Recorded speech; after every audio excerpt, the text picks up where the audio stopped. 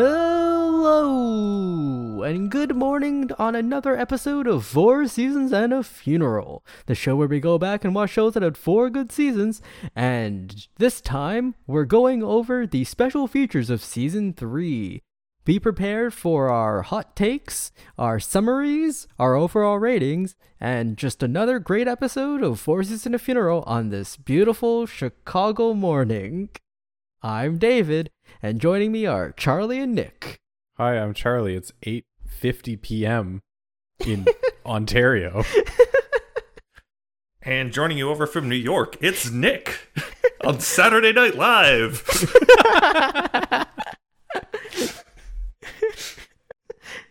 See, Nick played along. I got it. Listen, Charlie's not on outro duty, so it's fine. Oh, I can't wait for when we rotate this. When we rotate the order again.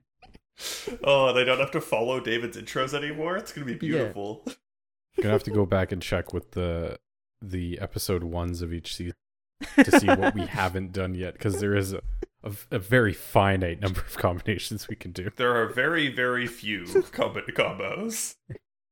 In fact, I would say there's only 2. Doing some brief math in my head, I believe there's only 2. This is why you're still working on your master's, Nick, and Charlie and I aren't in school anymore. Now we're in the school of life. Oh, fuck that school. Can I go back? Sure, David. Listen, university doesn't care how old you are, just if you have money. Can I have none of the work required to do a master's, but the same schedule of a master's student? Yes, that's called being unemployed. Oh no. You've done that already, and you hated it. Listen, if I could be happily unemployed, that's different from being unhappily unemployed. That's called being rich. Yeah, so what you're want. looking for is being a shitty master's student. What I'm hoping for is winning the lottery and getting to retire at this age. Okay, David, you know what the amazing thing that Stop Asian Hate highlighted? What? That there is a large amount of people out there with a huge Asian kink. You can find yourself a sugar mama. I knew that already, but it's only for Asian women. Listen, in the dating it's the dating hierarchy. Dude, you definitely Asian women are on top for like people's interest in females, and then Asian men are at the bottom when it comes to interest in men. No, I'm not talking about dating. I'm literally talking about those sugar baby websites where you sign up to get like a sugar parental figure. That's dating. That's like... No, it's an escort service with extra steps. Charlie, David, I will say it falls somewhere in between the 2 things that you guys have said. What I'm saying is there's no market for me there. I'm sure we can. So David, go make your market. If there's one thing there's a lot of supply of in the world, it's Han Chinese men. You're not wrong. If there's one thing the market is oversaturated with, it's my ethnic and my gender specifically combination. It's unfortunate for you. Yeah, that really sucks to be you. Yeah, I can't be a sugar baby, man. Well, know, besides David, being sad about not being able to get a sugar mama, what has everyone been up to? I guess we all saw each other in person. We did. We did all see each other in person last weekend. That was nice. Yeah. That was nice. We played some D&D together. David got a Lego Pikachu. I built the Lego Pikachu. David did build a Lego Pikachu. Very kind friends. Yeah, thanks, Charlie. It was me and my girlfriend. It wasn't Nick. No, it was not Nick. Nick got me a Pikachu last year. Did. I'm surprised Nick is willing to talk about... I started the Pikachu trend.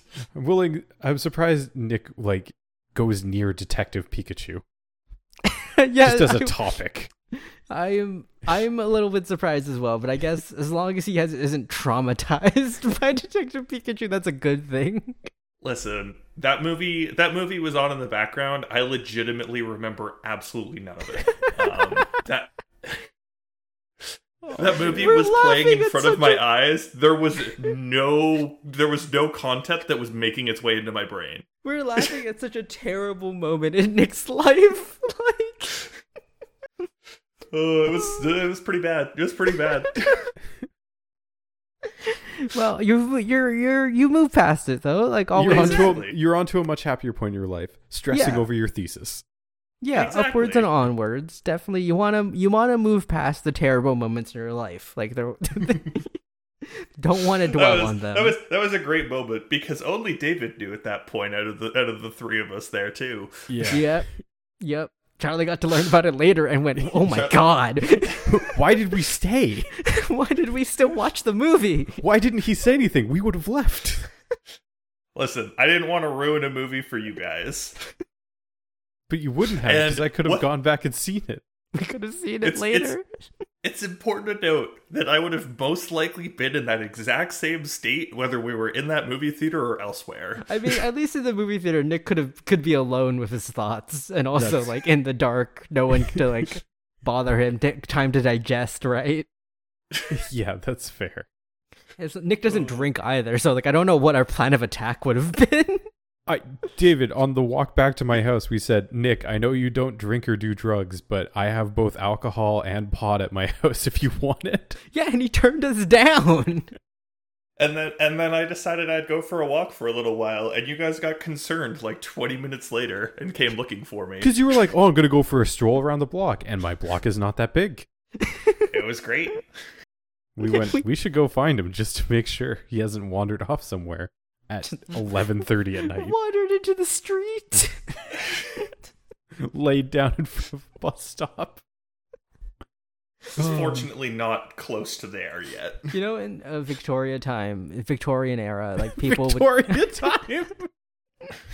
people would commit suicide by just walking to the sea. Yeah. That's a kind of a baller move, though, really. That would suck. That would suck so much. The problem with that one is that I remember reading an anecdote from like a famous author who like had depression and his novel didn't sell well, so he walked into the sea and he was like, "Yeah, and then I got to the sea where the sea took me, and then I realized, oh fuck, I don't want this to happen." And you have to, at that point, swim back in a raging sea. Because you have to go far out for the sea to, like, take you. Yeah. But regardless, Nick made it through Detective Pikachu and got to today where he was like, "Hey, I have a programming question for you guys." And then asked us a math question.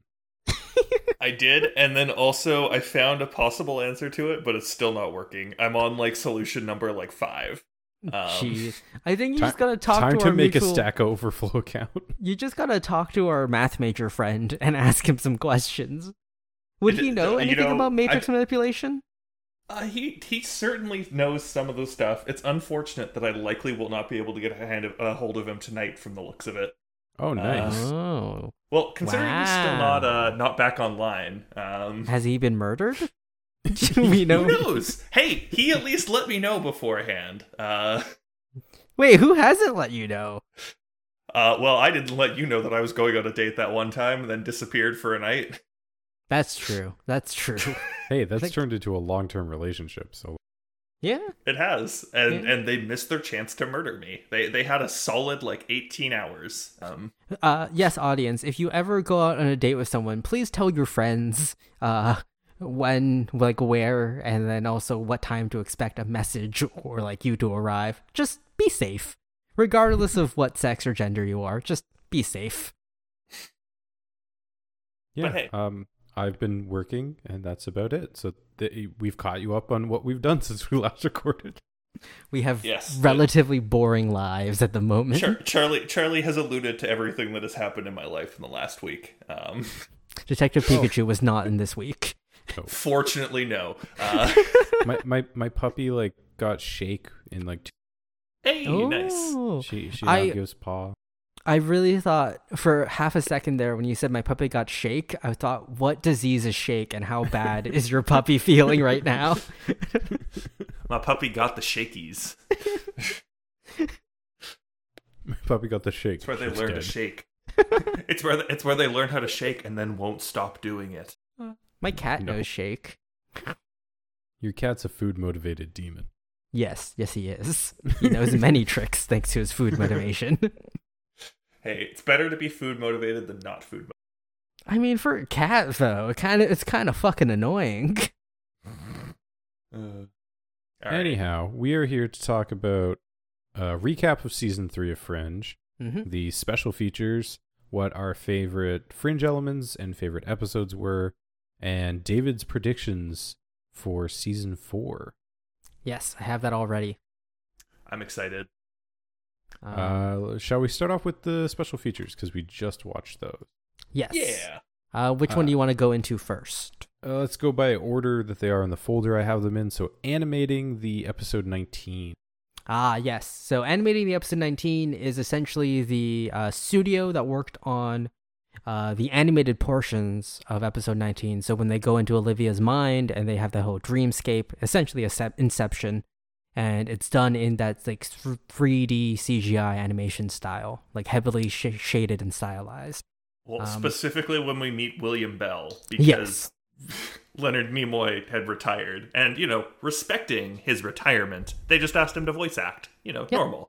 They do reference a 2008 foreign film called Waltz with Bashir, which was a documentary, I believe, is what they said. Yeah, as an inspiration for the style, which I can see, and what I've heard is very, very good. Yeah. I can imagine. It kind of looks to me like the thing I got recommended or reminded of was Archer. For just the art style of the characters, though it's not 2D, but like the character art resembles, I think, Archer's art style very much. Yeah, I can see that. It was funny though, because they had the two main producers on talking about, we did Brown Betty last year. Next year we'll do like episode 9 or something, just because it's too predictable now. And then in season 4, spoilers, it's episode 19 again. Because they are predictable. Shockingly, they keep it as episode 19. What's the studio name who ended up working on it? Because they worked on a lot of other things as well. Zoic Studios. They have done a lot since this. Apparently they worked on Buffy, and before but I can't. Yeah, I don't know what on. They've done a lot of work for Marvel, though. I guess at this point, what film and VFX studio hasn't? Yeah, that's fair, because they have multiple things in post-production at the same time. Yeah, they do have a full reel for all the stuff they've done for Marvel, which includes a lot of stuff from Age of Ultron. Yeah. But they're also just like a special effects company, right? They don't just do animation. It's a lot of VFX stuff. They have like a commercial reel. All their stuff looks really good.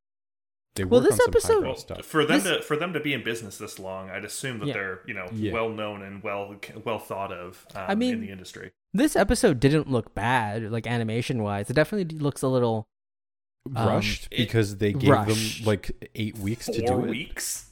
No, 4 weeks. They got they had 4 weeks to do total. 16 minutes of animation, which is insane. Which was originally planned to be 12, and then the fucking one of the Zoic guys has a line that I absolutely hate. Who is just like, when we do a project like this, we just say yes to everything, even though it kills our team. And I'm like, oh, fuck. Especially nowadays where crunch is such a, hot button topic for, studios and game studios. It's just like, please don't kill your workers. Please don't kill your employees. Listen, we understand that there are new people graduating that can take the, burned out husks of your employees, and you can just fire those ones. But, stop doing that. It's not good. Yeah, seriously. Didn't Amazon announce recently that they're running out of people to work for, to hire, because they're burning through everyone? They're burning through everyone, and they're not, their hiring practices, they're not targeting enough people now. They're too strict. Well, they also have I know Amazon specifically has a policy where the managers have to fire someone, every quarter or something. Really? They have to fire someone. Specifically. Jesus. I know one guy wrote a blog post about turning it down because he wanted to game stuff on the side. Yeah. And the contract he was proposed to sign was anything you make has to use AWS, and we get to use it and put it on our app store for free, and we get an unlimited license to use it. And you can't have anyone else work on it unless they're a direct relative or they work for us. And he's like, no. So sadly, that's more strict than some, but sadly those IP rights, like you basically sign away your IP rights when you work on a bunch of a lot of tech companies have that. Anything you work on in your free time, we also own. Contract, he was but like, it's the other stuff like, that's ridiculous. He was like, I understand that, like, I won't technically own this IP, or I won't own some parts of it, but he has to develop it using Amazon's game platform. Yeah, they're weird tools and shit. He can't collab with anyone on it unless they work at Amazon. Yeah, or they're direct relatives. Really just marry and divorce every single one of the people you want to work with. Then they're technically direct relatives. Excuse you, Charlie said blood relatives. I don't know if it specifically blood or direct. I don't know if it included spouses. That'd be even funnier if it didn't include spouses. What if you do a blood pact with someone? Does that count then? No, then you just both end up with herpes. Oh, that's fair. Listen, I got their AIDS, therefore we're blood brothers now. Back on topic. Yeah, this special feature seems to just be mostly everyone patting themselves on the back, really. And hey, that animation studio really needs to pat themselves on the back. Yeah, because it turned out pretty well. They talked about how much problems they were having with the rendering, it's a lot to fucking render for 2 weeks, and then get the compositing done, and then render that. Well, it was also imagine that on 2010 machines instead of 2020 or 2021 machines. Yeah, fucking hell. Well, they also mentioned the inspiration for doing the animation was Leonard Nimoy had quote unquote retired. And so they wanted to respect that, but also not respect it by getting him to do voice acting work, which he apparently was very excited about, that he didn't have to act and be in front of a camera. So this was their workaround. Yeah, I assume they didn't go to Leonard Nimoy and demand him to do the voice work. I assume they asked. Yeah. They went, hey, we got this cool concept. Can you help us out, maybe? Well, it's. I'm sure that's why he died at the end of season 2. 100%. He was like, yo, I'm retiring. done with this. Yeah. Still nice to like hear his voice and sort of see him, albeit not actually him, but like just see William Bell's character and interacting, because William Bell is such a major player to the Fringe mythology and the Fringe story. It'd be a shame to lose him entirely. And this was sort of a nice closing on the loop of his story. Yeah, it's okay though, David. Season 5 is entirely young William Bell. That's what season 5 is. Listen, I have some predictions. Okay, we're also gonna get those, so I can write those down. Yeah. Next up was constructing an extrasensory soundscape, which was a lot of, hey, look, we wrote these character themes, but really just seems like, hey, here's the piano piece with strings in the background that I wrote for this one scene. Kind of cool. The music in Fringe is okay. The strings are good, but this really wasn't anything special. I don't think I ever noticed the soundtrack. Like, definitely Fringe has some absolutely fantastic sound effects and like soundscaping for that. Like their sound design is absolutely excellent. But the actual soundtrack, I think, is a little weak because it just fades into the background. Like, they're playing all the different themes for characters, and I'm like, I don't recognize any of these. Yeah, I did really like that they have like they bring in like an entire like string orchestra to like do things. And that it's was like, hey, cool. Here's the stuff. Let's see you guys do this together live. They play the episode for all the musicians, and so I guess they can get their timing down, hit specific beats, which is cool. But I wanted this more to be, here's the sound engineering process we go through, where it's like, let's look through the script. Oh, we have Beatles. Okay, let's pull out the Beatles sound effect. Okay, this dude's bones dissolving. Well, what does that sound like? And then designing that would have been cool, but this was okay. I never really cared about the music. All the special features so far, as well as season 1 and 2, have been very like surface level. Like, none of them have dove down really deep into a lot of the process. And that's us saying, notably, we skipped the episode commentaries because we just don't really have the time. Yeah, true. So they may go into it more in depth there, but I kind of doubt it. And I will say the other thing that I sort of like noticed, like specifically with these special features compared to the other two, we've been kind of like blown away in the past with like what like the prop department has done and the stunt people. And there was none of that in this one. Yeah, Yeah, they Which is really a real didn't. shame. They talked about it in one of them later with Boreals' like body double. And that was they this. even they kind of just skip right over that. They're like, oh yeah, we made a body double of Lance Reddick, Yeah. and then like And cut to his be leg and fair, arm we off. could not find 2 of the special features plus the like episode related stuff. So it could be in there. Audience, I apologize if it's all in there and this entire statement sounds just hilariously wrong. I apologize. Listen, if we couldn't find it, neither could you, motherfuckers. No, well, Unless well, I no. wanna buy the someone has a Blu-ray. Blu-ray copy. Someone has a Blu-ray copy. We only have access to the and- DVDs, unfortunately. And I bow down to the people with the Blu-ray copies. I apologize in advance, but it is not me right now. We could get a So- Blu-ray copy for $100. Actually, Jesus Christ! Oh my All God. 5 seasons, $100. Whoa, all 5. Or- Okay, that's a lot okay. better. Yeah. Okay. Not just this season. The way It's you said $100 that, per David, season. $500. Do you want a PS5 or do you want Fringe? I was like, I know a place I could steal the Blu-ray copies of seasons 2 through 5. But I need the PS5 to watch my Fringe Blu-rays. Too bad, motherfucker. Next up is Secrets of Fringe: The First People, which is them trying Oh to my explain the first fucking people, God. and it's the most rage-inducing nonsense bullshit we've ever heard. So a lot of the time when we're watching these special features, we'll just talk over it and like just to have like our little commentary and our thoughts to explain it. We had to pause this one because of something they said and discuss it for a bit. Because it's a brief interaction with the bookkeeper early in season 3 where he explains the first people were the first humans to evolve on this planet, and he specifically says before dinosaurs, which sounds fantastic. No, not even first humans, first Homo sapiens. Like they use the same species designation. Yes. My apologies. First Homo sapiens.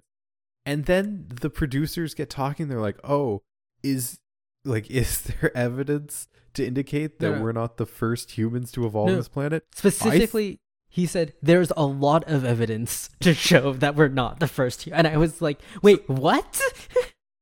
So one thing that I kind of want to like bring up really, really carefully about this sort of stuff.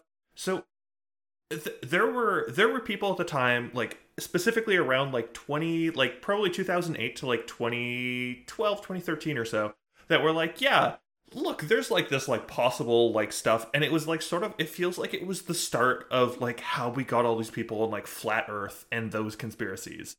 Is like there were people at the time being like, yeah, see, and just making wild claims like this. Oh no, just there was out in the air. the 'Cause it's wildest not ones just I've Fringe, heard. but, oh.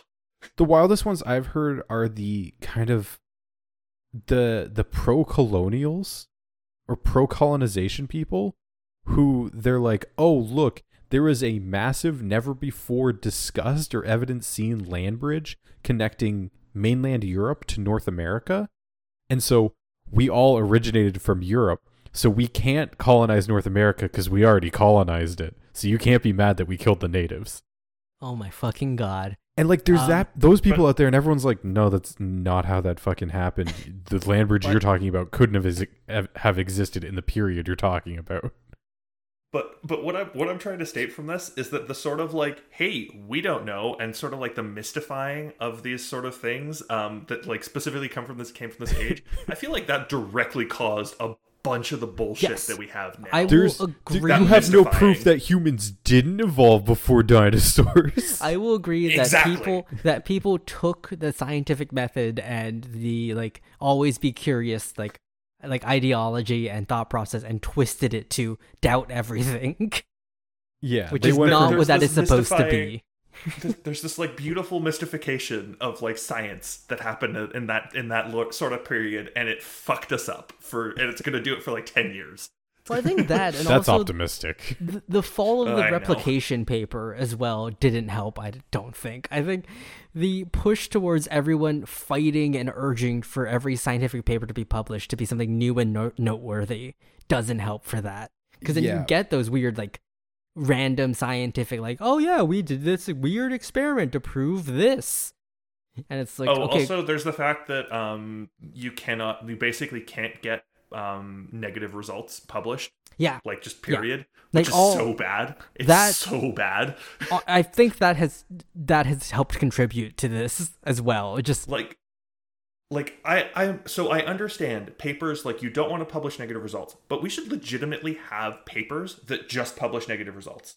Yeah, and it should be negative results in the field of blah. And there should be a paper for that, because and it would have a decent impact factor. We need that, and we need replication studies. We need to, like, redo studies all the time. Like, we should just be taking studies that have already been done and trying to replicate them and redo them to prove that, yes, what they found back, like, 10 years ago is still correct or whatever. It's... My frustration with the scientific community and where that has all gone has really pushed me away from wanting to do academia. But yeah, so the producers of Fringe are idiots for saying that humans could have evolved before dinosaurs, because there's so many things wrong with it. I just to angrily get us back on track. So many things wrong with that statement. I would believe in God more than that concept. And it's great because in a benevolent, omnipotent God more than I can believe in humans evolving, then getting killed, dinosaurs coming, and then humans re-evolving. Humans evolving, but again. It's great because that part that pisses me off. Sure, maybe there could have been some intelligent, like, crazy thing. Sure, maybe there could have been some intelligent life, but it definitely wasn't humans. Definitely was not Homo sapiens. What the fuck, Fringe writers? More than likely wasn't mammals. That's... Like, but hey, it's okay. We're through that one now. I legitimately that feels like all we need to say about that. Well, no, there's the ending bit where some interviewer is asking them, like, how does this affect the universes? And they're like, oh yeah, you know the apple symbol with two fetuses? Maybe the two universes were originally one. Who fucking knows?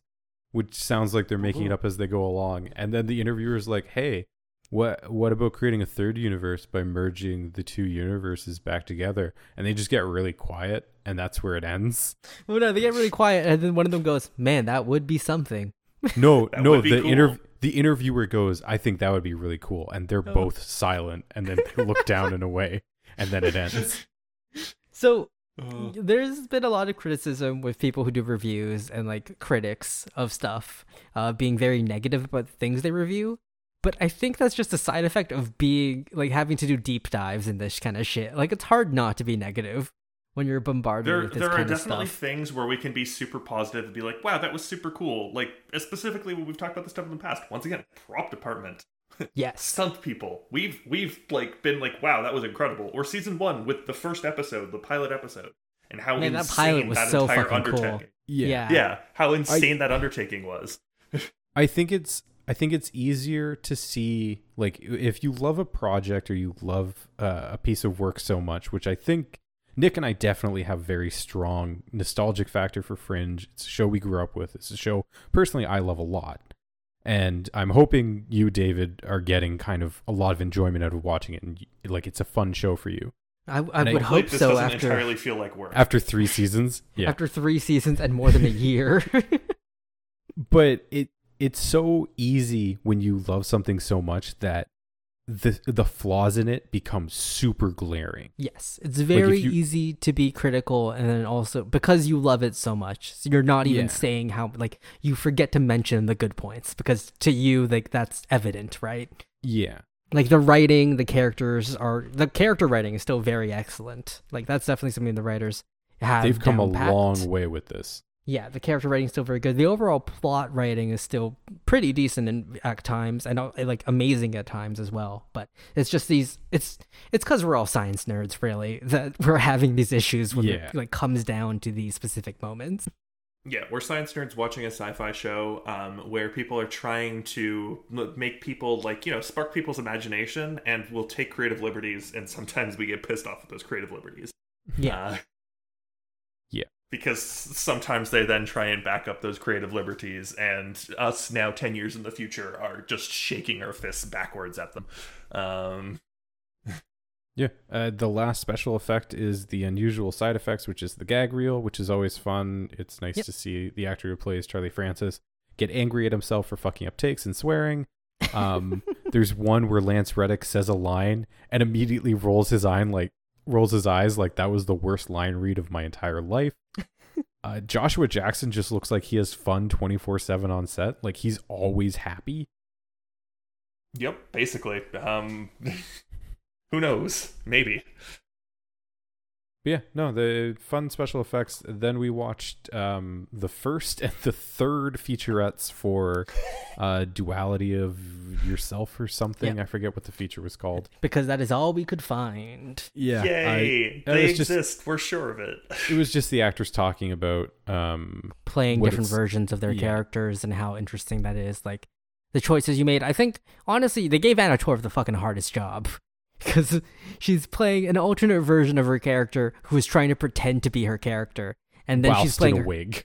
Then she's playing her character who has been mind washed to think she's her other character. And then Yeah, the gets other her ones- original memories back and has to pretend to be that her character. other character. We Leave Anna Torv alone, guys. Like, what the fuck? I will say we jerk off John Noble a lot, but Anna Torv, that was the performance throughout this entire season is pretty insane based off of Yeah. all of that. Yeah, 100%. like we sing the praises of John Noble at every opportunity, but Anna Torv put in one hell of an effort this entire season. Yeah, she's crazy good. And Yeah. I wish Mindhunter went longer than it did. We'll get to see her in The Last of Us. Yay! Aren't you so excited for that? It's gonna be so good, I'm sure. I never I'm Hey, played sure. who's she any gonna of get cast as? They Who already knows? announced it. She's gonna Oh, be did they? Tess. She's Oh, a okay. Ooh, minor Tess. character. She's a minor character in like the first part. Oh, okay. I'm more honestly TV wise. I'm most excited for the Wheel of Time series that's coming out in November. It's gonna be so fucking no. good. You were Oh, just no. yelling Hyped. about those books.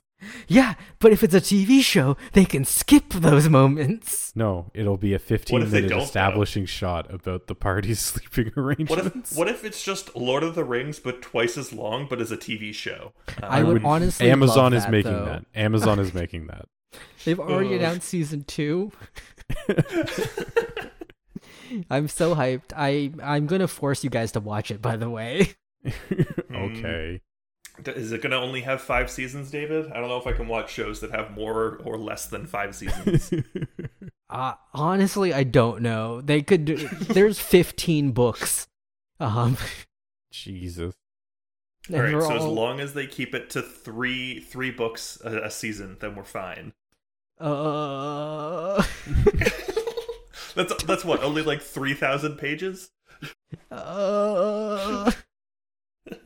Oh, and then the other featurette was talking about the machine, and was just them kind of talking about how nice it was to have this plot device that had some mystery about it, and they can build an arc around it.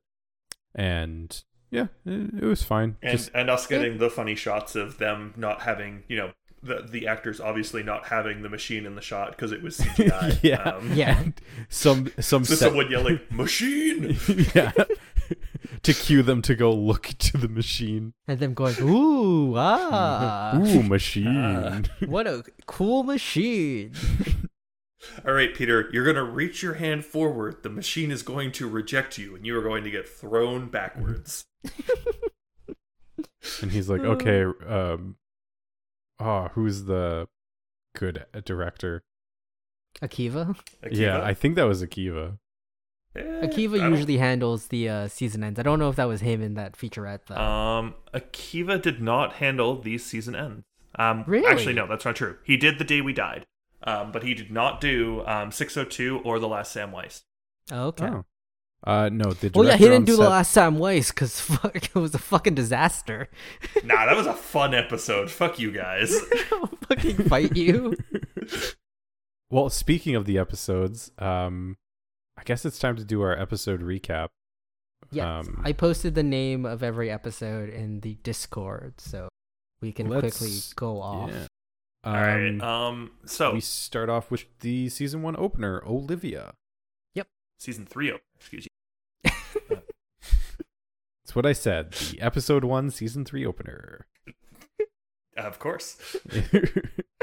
But yeah, so it's Olivia, and this is the episode where we are brought to the other universe, and universe. Olivia escaping from her holding cell, where we learn that blue universe Olivia has been trapped over here, and her trying to make her way home. She meets our favorite cab driver, Henry, and creates some Stockholm syndrome, and eventually is captured, sort of, but her mind has she's been brainwashed. The explanation is the adrenaline causes the mind-washing drug to fully affect her, and she believes No, it's not mind-washing drug. It's Fauxlivia's memories. Remember, Yeah. they injected the memories in there. Yeah. They injected Fauxlivia's white blood cells into Olivia, Yes. and the adrenaline helped them cross the blood-brain barrier. So can I also just bring up 100% of the reason why they said white blood cells? Because there's a type of immune cell called the memory T cell. Yes, but that has nothing to do with actual memories. Nah, David, that's the memory cell. Look at it. The memory... Oh, fucking hell. I promise not you how that's that what they were works. thinking. That's not how I that promise you works. that's what they were thinking. And I love it. Who knows? Back in Blue Universe, Fauxlivia and Peter kind of resume. We don't have to go this into yeah. detail about it. Yeah. Like, Peter and Olivia start having a relationship. Yeah. And that sort of ends there with our Olivia trapped in that universe and Fauxlivia basically infiltrating Blue Universe. But don't forget, man that we've forgotten about, Thomas Jerome Newton is in the start of this season, helping Fauxlivia. Yeah. Yeah. He's reporting to Fauxlivia. I put the fringe element for this episode down as alternate universes and memory manipulation because there's not really a strong fringe element. I think the memory manipulation would be this one here, is what I would say, because that makes the most sense. Okay. Next episode, The Box. Thomas Jerome Newton is meeting with Fauxlivia. They're trying to find a secret item of some sort. The people that Thomas Jerome Newton hired to go dig up the item were supposed to be killed. They don't end up being killed. Therefore, our French team sort of finds it. Most of them do, except for one of them. One of them who's deaf. Right. Their brains all get melted except for one guy who's deaf. Eventually, some dude starts to use... Thomas Jerome Newton starts using the box to kill people. They eventually manage to figure out how to stop this by deafening themselves, and they sort of find the weird item, which is a component of Walter Nitt's Doomsday Machine, because they don't know it's the machine yet. And then also William Bell's will is read, and Walter becomes a sole shareholder of Massive which we Dynamic. have so many problems with, but we will move on. The fringe element is the sonic brain melting box and the machine. Yes. Yep. Episode 3, we're starting to see a pattern now. We go red, blue, red, blue. The Red Universe, our favorite episode, The Plateau, where a man becomes smarter than a machine. Oh, it's this fucking episode. It's this one. A bunch Don't of... worry, David. You just called this episode completely fine while we were watching you said, special this was a features. good episode. It was a good episode in the moment until the ending, which is this is a man who gets very smart through a drug trial. They try to take him off the drug trial. He doesn't want it, so he kills every single person using his super big brain. Big brain calculates accidents. He calculates accidents by dropping pens, which apparently they don't have. Which was super fun to watch because we got to see the his thoughts on those sort of things. It was a fun essentially episode from that felt side. like Yes. Yes. for this, and Limitless was awesome. But Yeah. it was Limitless, but one episode, and also the ending for it is terrible. Yeah, and then it ends with him becoming so smart that the only one who can talk to him is a computer. But and then notably, he fucks the computer. Notably, he only gets caught because he can't predict Olivia's actions because she does something that Fauxlivia never would have in this. Which is not slow down in the amber zone to take oxygen because she doesn't know about that. Yep. So we get our first signs that Olivia is gaining her memories back. Next, we go back to Blue Universe for Do Shapeshifter's Dream of Electric Sheep, which is an episode I spoiled last special effects or special features episode. This is the one I was thinking of. This that one's got a fun removed. episode. That got removed from the released Yeah. podcast episode. Still spoiled it for Charlie or for David though.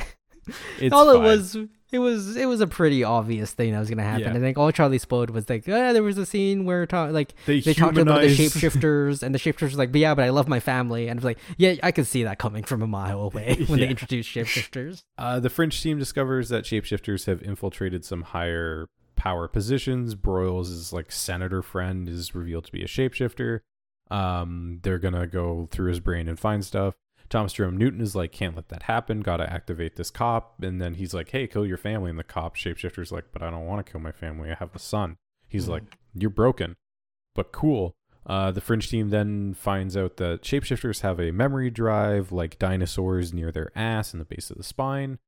Folivia recovers the drive, and Newton gets captured, and she gives Newton a suicide chip, and he's like, you're getting too close to Peter. Remember the mission. Okay, I'm gonna die now. And then Folivia and Peter bang. Yep, and that is also the end of Thomas Jerome Newton. Yeah, What he a lasted Yes. 4 anticlimactic episodes. ending to a season villain. I would- Jesus Christ. I would also like to briefly point out, because the page that I'm on right now has the the viewership per episode. So from episodes 2 through 4, we stick right around 5.2 million. And then after episode 4, this episode, we drop 400,000 people down to 4.8. Oh, jeez. They must have bumped the time slot again then, yeah?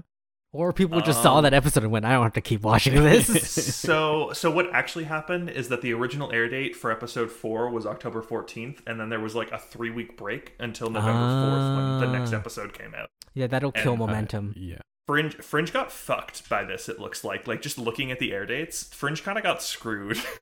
Yeah, Fox does that though. Fox absolutely ruins their good shows through bad planning. Next is Amber 31422. This is Us learning that the people in Amber are actually alive. Well, I was gonna say it's Iceman and who did his brother play? Because they both played high-profile roles in different franchises. Oh wait, shapeshifter Fringe Element is going to be shapeshifters. I believe that's really yes, Yeah, that's true. obviously. But yeah, we learn people trapped in Amber are still technically alive and can be resuscitated. A brother frees his twin, and we learn that the trapped brother was the good twin who wasn't doing bank robberies, and the free brother was the bad twin who was doing bank robberies.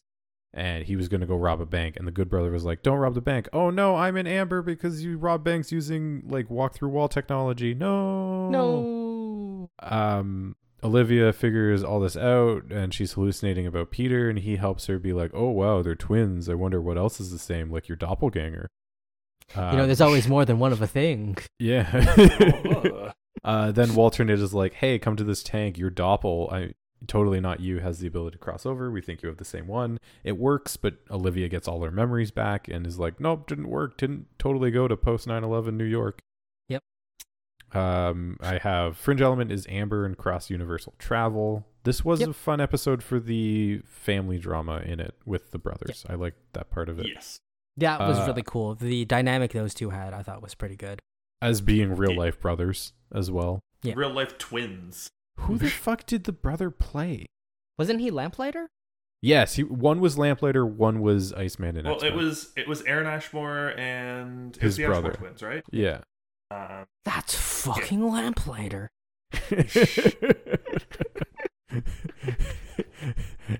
You won't get that unless you've seen The Boys season 2.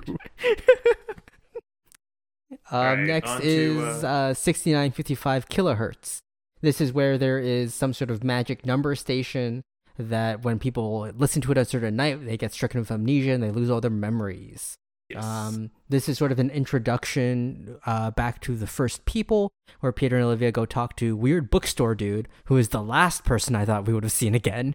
And they find a book. Even more surprising than Brandon being Even more than Brandon.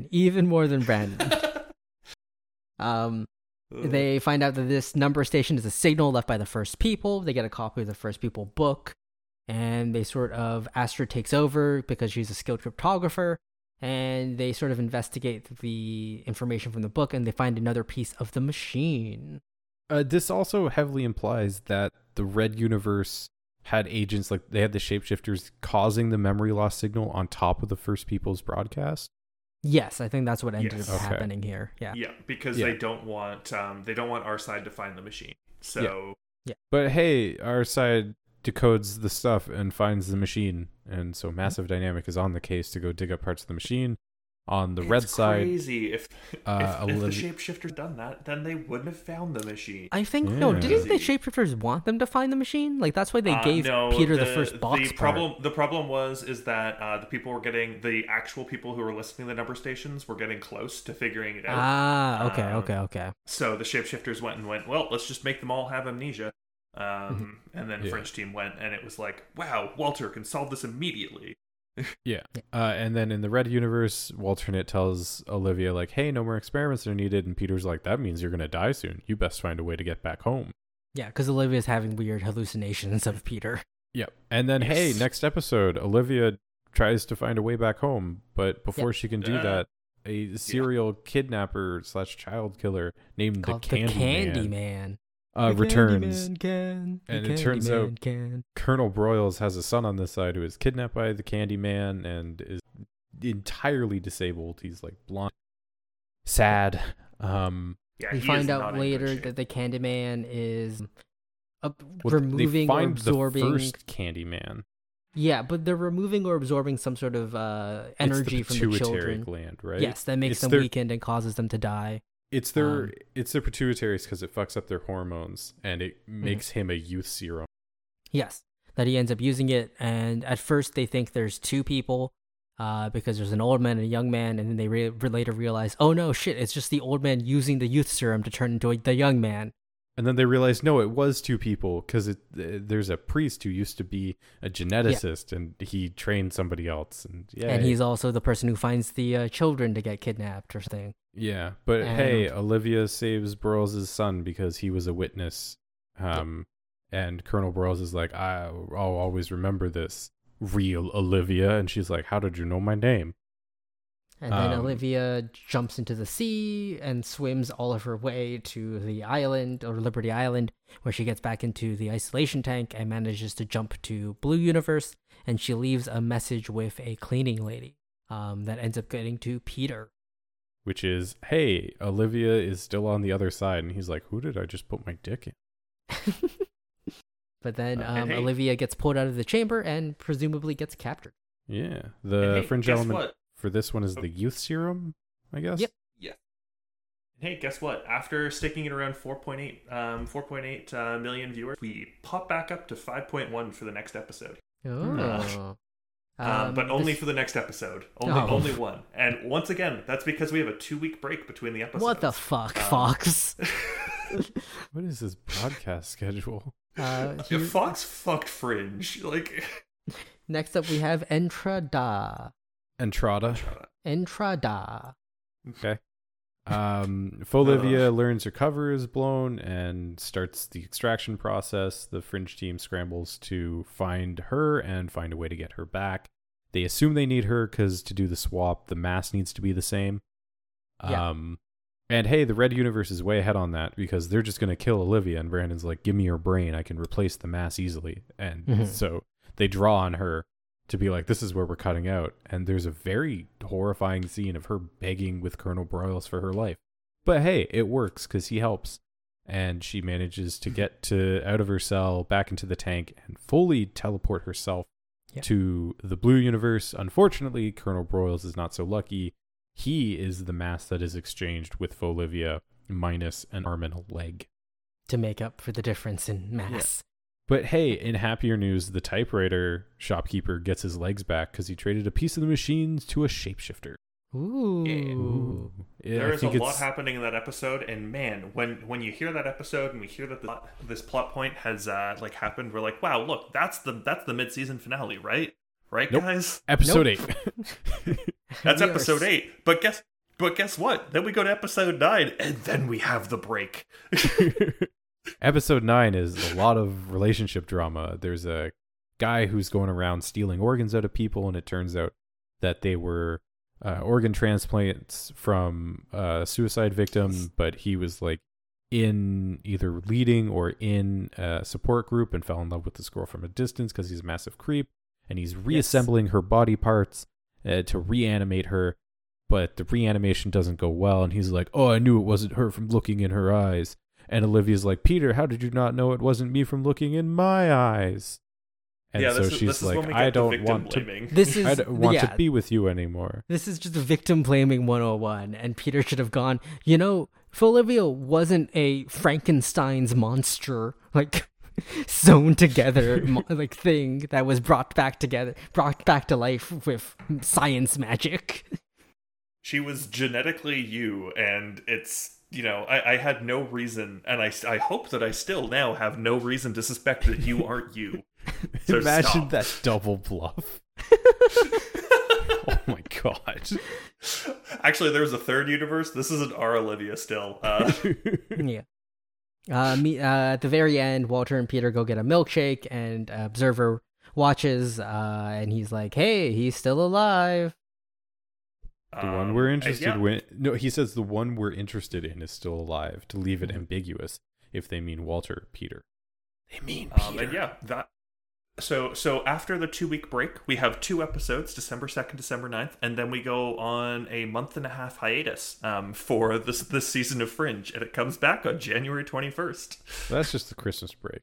That is the Christmas break. And we come back from the Christmas break with Doc from Back to the Future. An old rock musician. As Roscoe. who the keyboardist for Violet Sedan Chair. The totally fictional band. His favorite fucking band. This is definitely still going in the other universe. Yeah, this is a fun episode because it's kind of the consequences of saving Peter's life. They learn. The Observer eventually tells them, like, okay, well, you pulled Peter out of there, and one night he stayed out late and caught a firefly. Well, a small child was supposed to catch that firefly instead.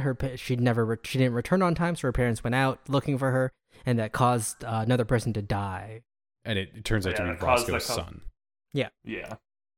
And it's just the Observer kind of prepping things to make sure Walter is ready to actually let Peter die. And gives him a warning like, save the girl, give him the keys, knowing that it might kill him. Walter does, and now they're like, hey, cool. You potentially let him die once. You need to do this again. Yeah. I guess the fringe element for this would be the time travel or the Observers, because they brought that Roscoe back. Yeah. Yeah. Okay. And this is the start of the precipice for viewership in Fringe this season. Yeah, because that was a good episode, and they follow it right up with Reciprocity, with our first big The Machine episode. Because, hey, Massive Dynamic has fully assembled a machine, but nothing's working on it. Nothing happens until Peter walks in and the machine activates. And they're like, oh, holy shit, what's going on? Then they realize that there's a mole, and they're covered in shapeshifters because some information gets leaked. And then a serial killer starts going about killing all the shapeshifters before Fringe team can arrest them and investigate what's going on. The serial killer is also removing all of their memory chips. So Olivia's... Oh, look, the serial killer is Peter. Bam. And Nina has a little bit of a cliffhanger. Nina gets the books on the First People. She gets 3 different copies in 3 different languages, but they all say the same thing. And William Bell started the search years ago. Ooh. Spoopy. Very. Yeah. All right. The fringe element, I guess, is the machine. Yeah. Concentrate and ask again. Well, machine and shapeshifters for that one. Yeah. Concentrate and ask again. This one's horrifying, where a dude gets a creepy doll for his birthday and it shoots blue powder in his face, and then his bones disintegrate. Yep. This is all kinds of bad. And hey, Project Jellyfish is... Fuck yeah, we learned that this was a failed weapons experiment where they wanted to deploy this bone-melting powder as a chemical weapon, and they had a whole bunch of private military contractors working as, not experiments, but as soldiers to deploy and perform the experiments for the scientists. Unfortunately, they ended up getting a kind of toxicity in their bloodline that ends up passing on the bone melting to their children, or to any future children they attempt to have. In a rage and revenge, the soldiers band together to kill all of the people responsible for the experiments. In order to stop them, they have to get a mind reader. So they an old Cortexiphan patient of Walter's who has the ability to read people's. Yes. And it's exceedingly painful for him because it triggers his adrenaline response and goes into a permanent cycle. So he just gets very nauseous. Yeah. Which sounds horrible. Olivia asks him, like, hey, I know this hurts. I need you to read Peter's mind. And he still has feelings. Ooh. And Nina also learns that the fate of the universe lies in Peter's feelings for which Olivia he wants to bang, thanks Sam Weiss. Nina also finds that all the First People book authors are anagrams of Samuel Weiss. Gasp. Jinx. Who could have seen this coming? Or, as we later learn, maybe not anagrams, but, sort of anagrams, because they're different letters. Bullshit. She says the author names are anagrams. So when you translate them, fucking stupid. Fringe element would be the Cortexiphan again, mind reading, and also the bone melting powder. Yeah. Yes. We then move on to immortality, back in the Red universe, where Folivia is back safely at home. And this is just Red Universe investigating a fringe element in their universe. This is Beetle One. This is Beetle One. Beatles. This is a man ends up dying at an airport as beetles crawl out of him. So the call Fringe Division is like, whoa, what the fuck is going on here? Yeah, and scientist we learned that sheep are gone. Yes. Yeah. We learned that some sort of fringe event happened that ended up killing all of the sheep, which as a side effect killed these special beetles that live in sheep as parasites. And these beetles are required for a cure to bird flu? Avian flu that a scientist was working on and as his like magnum opus in order to like end up in the history books. So he goes a little bit insane at this and starts trying to find other animals the beetles can live in and finally settles on humans. And he's just so obsessed with this drive to be famous and immortal as a scientist that he kills people and eventually kills himself looking for a cure. We learn that Olivia is 6 weeks pregnant with Peter's baby. Yeah. The end of that episode is him having basically like trapped Olivia. Gives her a glass of water, which is how he'd previously infected the others. So this time it turns out just to be water because Olivia starts just to be water. As Olivia starts to panic. I'm assuming he looked and went, oh god, she's pregnant. That's probably not cool. I guess I can use me. I do have boundaries. But I listen, thought I'm a strong pro-lifer. I did think the scene at the end here was pretty cool because it is like them, Lincoln and Olivia panicking in the ambulance, and they're basically doing an ultrasound to see like what's wrong with her, and they're about to inject her something that'll flush out her entire system. And then the nurse is like, "Wait, no, you're pregnant. Don't do that. It'll kill the baby." It's not even her and Lincoln. It's her and her boyfriend at the time. Oh yes. Which is the most awkward shit ever. Because he just got back from a long business trip to fight the Black Plague. And then Frank leaves the show. No, it's smallpox specifically. That's not the Black Plague. Is smallpox not the Black Plague? No, they are two very different things. Oh, okay. The bubonic plague is plague. Okay. I just think of it as... Frank leaves the show forever. He's done. Goodbye. Yep. And real quick as well, because this is funny to mention, between Firefly, the start of this like brought up, we've lost 1 million viewers over the 4 episodes at a consistent 250,000 an episode. Damn. I'm surprised Fringe got a 4th season. That's okay. We also see Walternate with his mistress. Yes, that's what this episode is. This is the worst scene. Can we agree? Is that the worst scene in the entire season? Like, probably. I think without any memeing or any of our like weird interpretations, because if we do our weird interpretations, then everything Lincoln does is the worst scene. But just as it is, yes, this is the worst scene of the season. It basically comes Brandon. They have Cortexiphan now, and he's like, "Hey, Walternate, we can get better results with younger patients." And Walt's like, "Oh no, we won't experiment on children." And then he asks his mistress to confirm if that was a good decision. And his mistress is like, "You're a strong, independent man. You should experiment on children." It was fucking weird. It was very weird. Next is 6B. This was a fun one. I like this. This one. was an a awesome fun episode. 6B, we have sorry, a bunch fringe of element for last episode is growing people. yes. 6B, a bunch of partygoers end up dying when the balcony they're standing on disappears briefly, and then reappears. Fringe team gets sent there, and they take some readings. They think at first that the walls of reality and the walls of the universe are breaking down because the laws of physics stop working briefly. So they get very concerned that their universe is starting to go through the same thing that the red universe is going through. But we later learn on that there is an emotional quantum entanglement between a old widow in the building called Alice and the alternate version of her husband, who is in the other universe.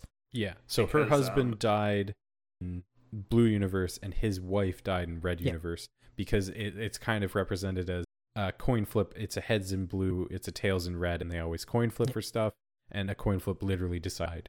Yes. And so they're causing the universes to kind of forcibly merge on top of each other. It's important to note, died by accident. This was not a weird suicide pact thing. No, it was like gone to flip the breaker, and it electrocuted either of them. Yes. There's a bad breaker, essentially, that killed one of them. And then we sort of learn here, this is sort of one of the pivotal moments when it comes to Olivia and Peter's relationship, because it ends with Olivia managing to convince Alice that the person she's seeing is not her dead husband, like isn't their ghost, but the alternate version of him, as they have a conversation between the two of them, and it breaks down to Alice saying, "Did we have children?" And her husband going, "Yes, of course," and her going, "You're not my husband. We hate kids." We would never have children. Which, aside from that, this is a sweet episode. But I just thought that was a little weird. We also see Walter kind of panicking about the universal breakdown and has Nina start to produce to seal them off if need be. Yeah. And hey, Olivia and Peter resume their relationship. She's not afraid of it anymore because he's not glowing, and they go and bang. She's not glowing, and she kind of realizes that was a different person, and that you really can't fault Peter for not realizing. Yeah.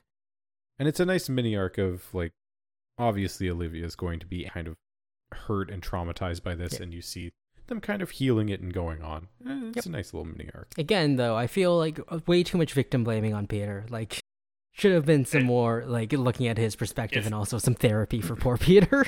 Yeah. If this show had come out like this year or last year, that entire arc instead would have been focusing way more on Olivia's trauma of having, pretended, like, thought that she was a different someone else person lived than your Peter. life. Yeah. The entire thing would have been her reverting back to Olivia for little bits, and then Peter seeing that. And seeing the parts of Olivia as Olivia. I could see that as well. I think that would also be nicer to Peter. It would be rough. That would be really rough if they did if they played that really well. That'd be an interesting thing to see. But also, they weren't thinking about that in 2011. I guess the fringe element there is quantum entanglement. Universal collision. I don't know what you want to call that. Yep. Yeah, we've got the. Sorry, go. I was just going to say it kind of goes back to the typewriter as well. We're seeing more of that quantum entanglement.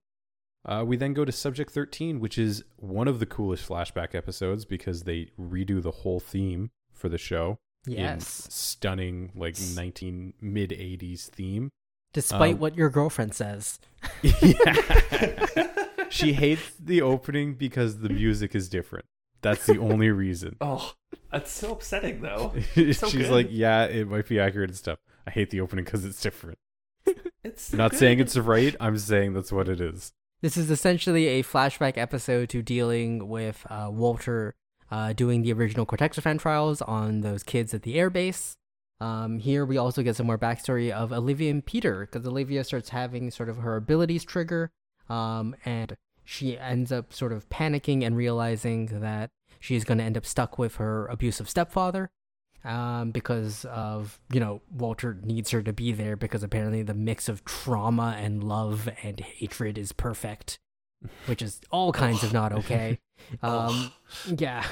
It's impressive that we complete one story arc of Olivia and Peter trauma just to come directly into horrifying other trauma. And we come to Peter being gaslit as a child here with because he knows this is not his family. he tries to throw a brick through Raiden Lake to get back to his world, which he thinks is on the other side of the lake. Peter's mother is having lots of issues dealing with this. And eventually the two stories come to a head when Olivia and Peter end up meeting at a tulip field that Olivia drew a picture of, and Peter notices that that's the only tulip field. Yes, and notices that this is the only happy picture that she drew, so that's where he assumed she would be. Olivia sort of has a moment where she's no longer afraid, so her abilities sort of slow down. She doesn't burn Peter as they hold hands and head back to the laboratory. And we get Peter's mom committing fully to the gaslighting here, as well, and then also turning to the drink as a coping mechanism. Yeah, her becoming a weak woman. We see the moment where she becomes sad and weak. Like, can't really blame her. I feel so bad saying it every time, but like that's literally word for word what they said in the episode about her. Like, and like Peter's a complete dick for like being like, wow, why would my mom be so like emotionally like tumultuous? I didn't do anything in my childhood to fuck with her. Yeah. But Olivia ends up going back for her stepfather, but Walter does threaten the fuck out of him. Yeah. Important to note of this episode, this is the first episode this season that Akiva Goldsman helped write / just write even. That makes sense. This was a standout episode. It was a very good episode. Yeah. Fringe elements here would be more Catexafran and alternate universe. Yeah. Yep. Then we go back to a very strong like classic Fringe episode with Oz or Oz as you want to say it. Or we OS. have gravity defying burglars, and it's awesome. It is. The opening awesome. shot in this is one of the best opening shots of the entire show. The man balloons. The dead man balloons. Basically, a group of burglars are able to defy gravity by using a combination of osmium and lutetium. Lutetium. Lutetium. A weird toxic alloy that is somehow lighter than air. Dr. Crick has discovered this and hopes to detoxify it in order to allow his paraplegic son to walk again. And as such, he needs more of the materials to do research. So he basically preys upon other people who can't walk. Wheelchair basketball players. Yeah, to get them to work as burglars to steal the materials he needs to do more experiments. He's like, hey, you can walk again, but also you need to steal more of this shit for me. Full on, just like the candy in a white van, just preying upon these poor children because they're like teenagers or like college aged. No, there's also just like fully grown like. Oh, okay. I'm just thinking about the one that he ropes in at the later on. Oh yeah. We do also find out that from the aerospace engineer, he's like, I didn't go looking for this. It just worked one day, and I have no idea why. And this triggers Walter to be like, hey, look, like the laws of physics are breaking down. We need William Bell back. Hey, look, he had this thing called soul magnets. And he was like, we should try and use these soul magnets to bring him back. And David's like, that's a stupid fucking thing. But then Peter and Olivia are talking, and then a bell rings, and William Bell is in the body of Olivia. Because of course he would use a fucking bell. And we immediately should hop into one of the best episodes of the season, where Anna Torv plays Leonard Nimoy, playing William Bell. And does an surprise. absolutely amazing job. This is such a fun episode. Akiva Goldsman was part of the story writing in this one as well. Yeah. Essentially, in this episode, we're trying to get William Bell out of Olivia's body. And as they are working through that, a person called Lincoln Lee, an FBI agent, comes to Fringe Team after discovering that a suicidal woman can't die. Yes. Yeah. She keeps being at the scenes of suicides, but not dying. Yes. Of notably double suicides. Yeah. And she's not dying. This is another thing where Walter's like, hey, look, I broke the universe, and maybe he did. Mm-hmm. This woman, her entire family was killed in a break and enter, except she came back to life somehow, and so has been trying to kill herself since, and appears to think she can piggyback on suicide victims' souls as they get taken away. She's very into the spirituality side of it, which she's very Catholic at this point. very, I think very, she's very Christian. I think she became Christian and she's just looking for answers wherever she can because can't die. This is one of the Fringe episodes that is weirdly religious and makes me realize, oh right, yeah, America is still mostly Christian. Yeah. Yeah. The big gets. Oh, sorry. Go. I was gonna say the big sort of like ending to this episode is after she meets another suicidal person, because she works at a hotline. She learns that he has planted a bomb and is planning on killing a bunch of people in a train, and she is the only one who can stop it. But instead of stopping it, she's gonna ride their souls to heaven instead. But she has a change of heart after talking to the most annoying she train partner in the world. She pusses out at the last second. And she takes the bomb, walks she walks a ways away from the train, and the explosion from that bomb finally kills her. Yeah, and this is where it gets weirdly religious, where William Bell, like Peter and William Bell are having a conversation. And William Bell's like, was it the kinetic force of the explosion that kind of reset her body's magnetism? That kept her alive somehow? They explained it as like the magnetic bonds of her atoms were supercharged and they wanted to stay together, which doesn't explain how she survives any amount of trauma whatsoever. It also doesn't explain the fact that like she bleeds at some point as well. Yeah. It's like, wait, what? Don't worry about it. But whatever. And it's like, did the kinetic force undo that? Or was she meant to survive this long to prevent that bomb from killing people? And you're like, William, shut the fuck up. Oh, hey, look, some bells went off. You shut up. Oh no, Olivia's back and she is terrified about what's happening. Yeah, she's freaking the fuck out. And Lincoln does some stuff. He's here in our universe too, and then leaves. And he's not a creep. Well, he would be. He would be if he didn't see old man Olivia. But hey, let's swap back over to the alternate universe. It's been a while since we've been there.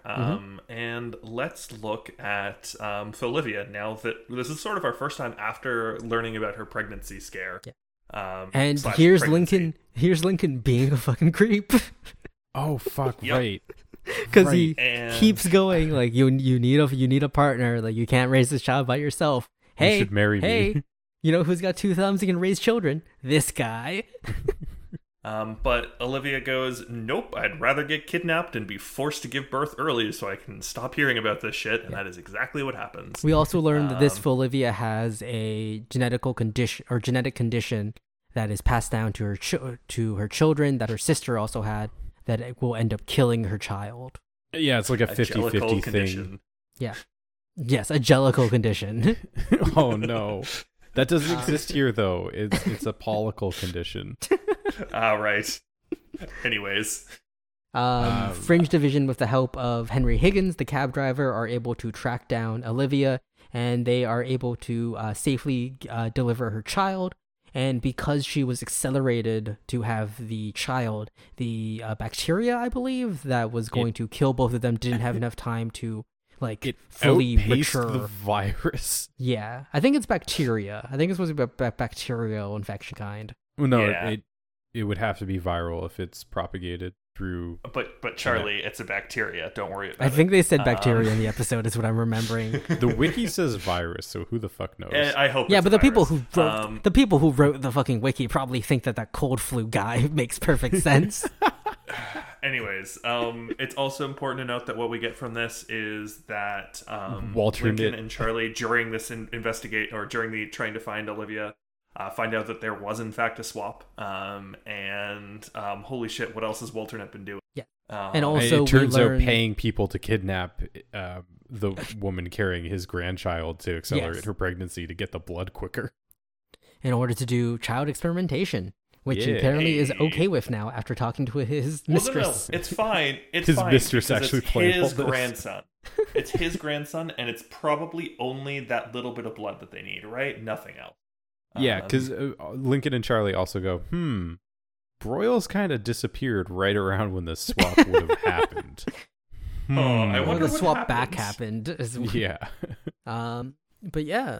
Next up, we have lysergic Episode acid 19. diethylamide, or Episode LSD. 19. This is episode 19. The gang goes into Olivia's mindscape in order to in order to find her and pull her out to sort of the save classic William Bell. gang: Walter, William Bell, and Peter.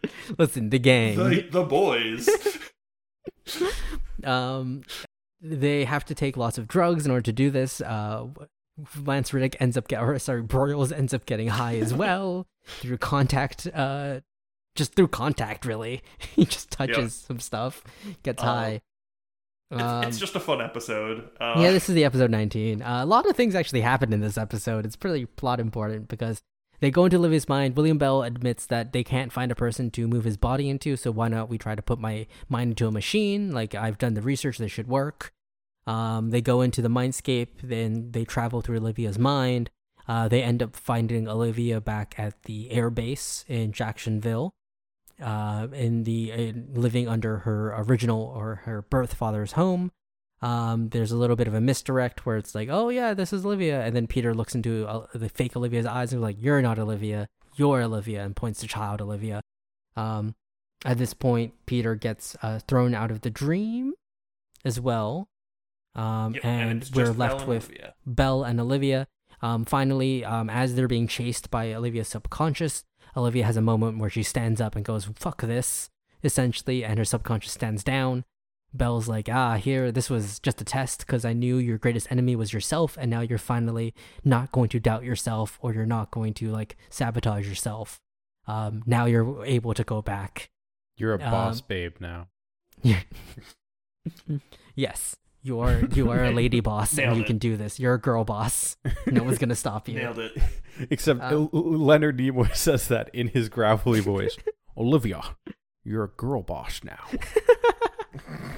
Olivia gets back into her original body, and they realize that the transfer for William Bell's mind to the machine failed, as William Bell never intended it for it to actually succeed, because he did all the math for it, and he knew that it was impossible. But hey, we have Olivia back. William Bell is probably gone forever, ? Until next season, maybe? Or maybe season 5 is just William Bell, but young William Bell. It's like young Sheldon, but just young William Bell. Oh, God. It's actually just a comedy. The fringe element for this would be all the mindscape and mind transfer things. The fringe element is just LSD. Yeah, just straight LSD. We do get the great scene of Broyles on acid multiple times. Him talking about also... Twizzlers being the perfect creation. Perfect spiral. Can see why he likes it. And by far my favorite next episode clue from the previous one, where there is just that bird that we see on Broyles' shoulder. Oh my gosh. In the Bloodline one. Next episode is 6:02 a.m. EST. Walternate activates his doomsday machine, or the machine on the Red Universe's side. They end up causing widespread fringe elements in the Blue Universe, like basically biblical plagues. Oh yeah, this is the episode where fucking nothing happens. Yes, basically. They end up realizing, hey, we need to figure out a way to stop this. Peter's like, oh, I know, if I go in the machine on our side, maybe I can deactivate it. He tries to go in, it knocks him unconscious and really clocks him in the face, essentially. So I would like to briefly point out, Charlie, you saying that this is the episode where nothing happens. This was the one that you and Charlie rated high and I rated low, and then it was the next one that I rated high and you guys rated low. This episode's still fun compared to the next episode. No, the next episode was way more fun. Meanwhile, on the Red Universe side, Olivia has a change of heart and decides to try and get Peter to turn off the machine, as well as convince Walternate to stop his machine, because she's like, hey, there's 6 billion people on that side, I'm not willing to be a part of killing 6 billion people, regardless of what happens, regardless of if it saves our universe or not. The Fringe Division... Walternate locks her up. Yes. In return, Walternate locks her off and goes, if you weren't the mother of my grandchild, you'd be dead. Nepotism, bitch. And then walks away. But yeah, Sam Weiss also shows up at the end being like, I could help Peter. Take me to Peter. I'm Sam Weiss. Remember me? Fringe elements here are the machine again, and also just other universe stuff. I think the machine more. Yeah, the next 3 episodes are basically just the machine. Yeah. Well, excuse you. The fringe element in the next episode is Sam Weiss. Yeah, I'll accept that. we have The Last Sam Weiss, a terrible, terrible episode. We get Sam Weiss's Is that- backstory, where his Yeah, and- 6th generation removed great grandfather or something discovered was the first one to translate the First People manuscript, and became a staunch defender of the universes and named his son Sam Weiss and gave him the same. And it comes all the way down to this Sam Weiss, and his duty being performed by the end of the episode is the last Sam Weiss.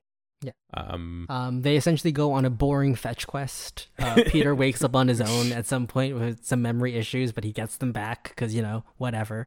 During this entire thing, there are lightning storms happening in thin air, and they're killing a lot of people and burning them really badly. So, things aren't great. But after the boring fetch quest, they get a magic device that will let Peter go into the machine because, Sorry, you say they get a magic device. They get a piece of paper that's a picture of Oh, yeah. Olivia, and they find out Olivia is the magical device that lets them get into the machine. I forgot it was just Olivia. Oh. It wasn't even... They went on a great. boring This fetch quest to episode go, is- hey, Olivia's a telekinetic, maybe we could use that. Maybe she can use telekinesis to hold back the force field. Olivia does some practicing and is like, yeah, I can do it or something. And then Peter finally gets into the machine And wakes up in the future. and then Bang. immediately gets hit by a truck or a bomb. like a truck, but with shrapnel. And we have finally The Day We Died. This is the season finale.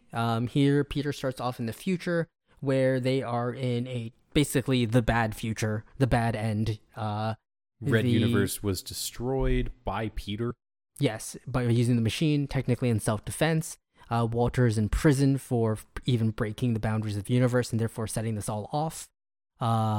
They are realizing Walter's a terrorist, and they're realizing that the blue universe is also breaking down now, similar to the red universe. Because, hey, the universes are tied. They need to survive together. Yeah. Walter figures out, hey, we're the first people. I can send pieces of the machine back in time somehow. Ignore that.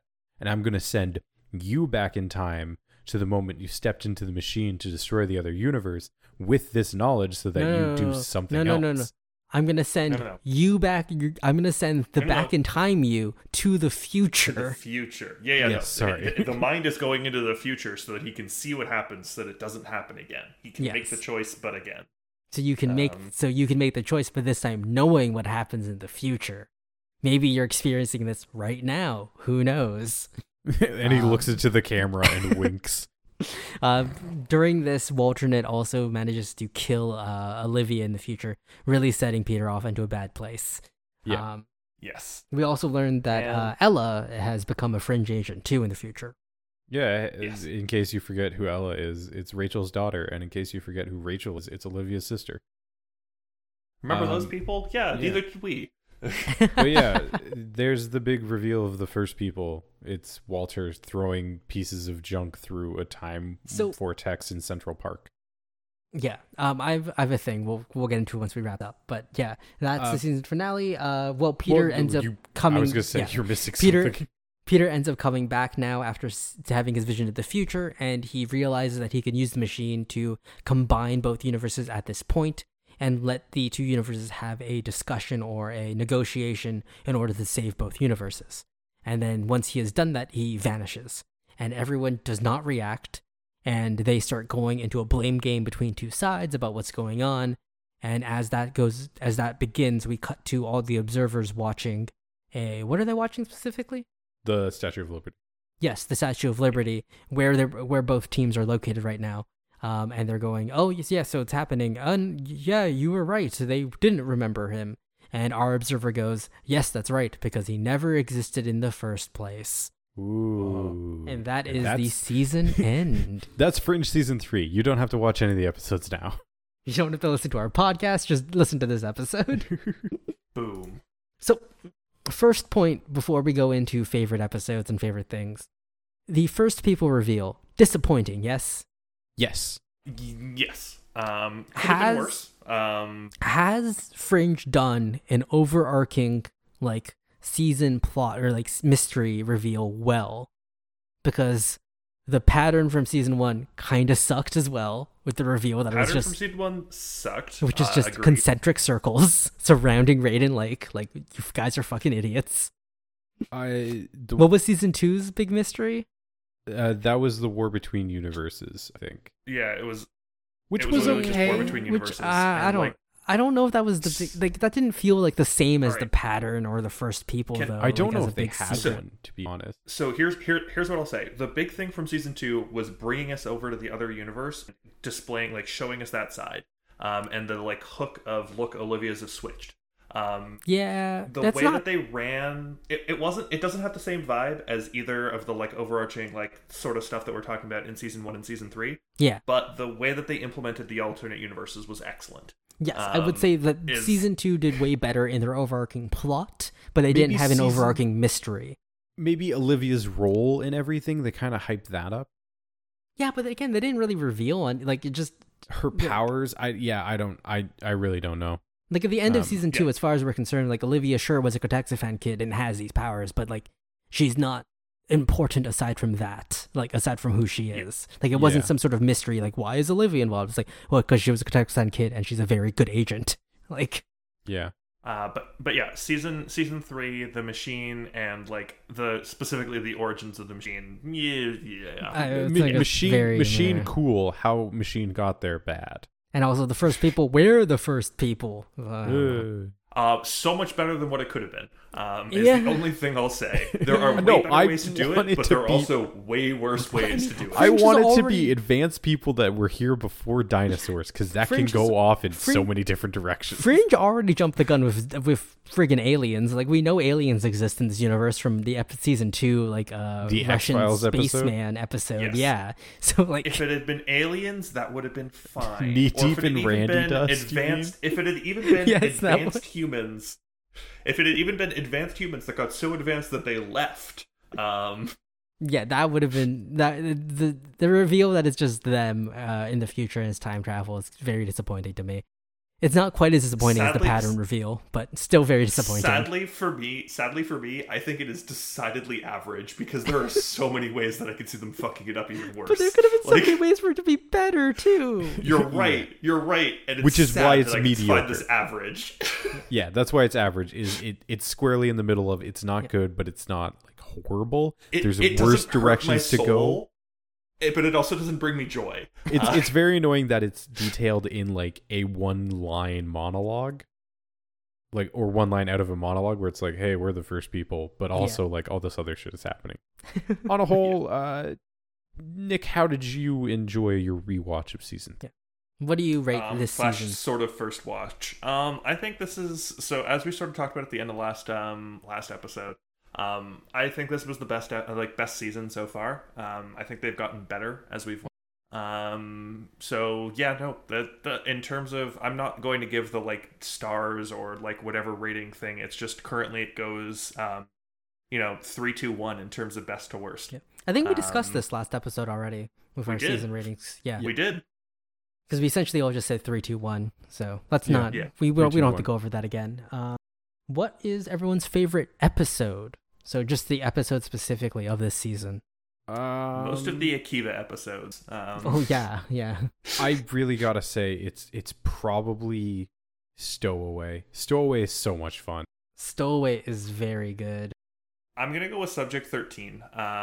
It's a toss up that episode between is so those much two. fun. It's got to be a toss up. I will also say, unlike you guys, I also really, really enjoyed the day we. So like, I like The Day We it's- Died, for me, which is the finale that's fair. episode. I just didn't like The Last Time Weiss. That's fair. I would like say it's a toss up for me between Subject 13 and The Day We Died. I like sections of The Last Sam Weiss, and it's the parts with Sam Weiss in them, and he's being witty and being Professor Professorson. I think I will That's go fair. then with Oz or OS. Okay. Because Yeah. I don't know. It's I just a liked fun episode. Oz. It was just a fun episode. It felt like back to like Prime season 2, where it's just sort of mystery of the week, and they're working through the science and they're working through it. Honestly, it's hard to pick because also, like, I'm looking through 6B is also one of my favorite episodes. 6B was going to be one. It's 6B such a was the other one. sweet story. At I was its going to say that, core. or Amber 31422. I thought was also a very good episode. Like that, I could just watch Yes. again. A great problem to have. This season absolutely has at least half of the season is like good. I would rewatch these episodes. Or Firefly as well. Firefly was good. Yeah, it's sort of crazy because we get caught up in the last like third of the season because there's so many good episodes in it, and there's still a lot of good stuff in the first 2/3 that you just kind of forget about because you watch them in order. Well, I think because they're also not as plot heavy to the overall plots. You kind of forget about them. The first quarter of this season is super plot dense. Yeah. Without, and then you kind of yeah. it kind of loosens as well, and then it picks back up. But like, there's a lot of episodes in that middle that are really, really good episodes. They're just not as important to the plot, so you kind of forget about it by the time we're down here. Yeah. All right. Let's now, do favorite fringe elements. Yeah, I was gonna say for Yes. now, for potentially the significantly easier thing, fringe elements, because there's far fewer fringe elements this season. There's so little this season. It's like a lot of these episodes are we're in an alternate universe. It's the machine. It's shapeshifters.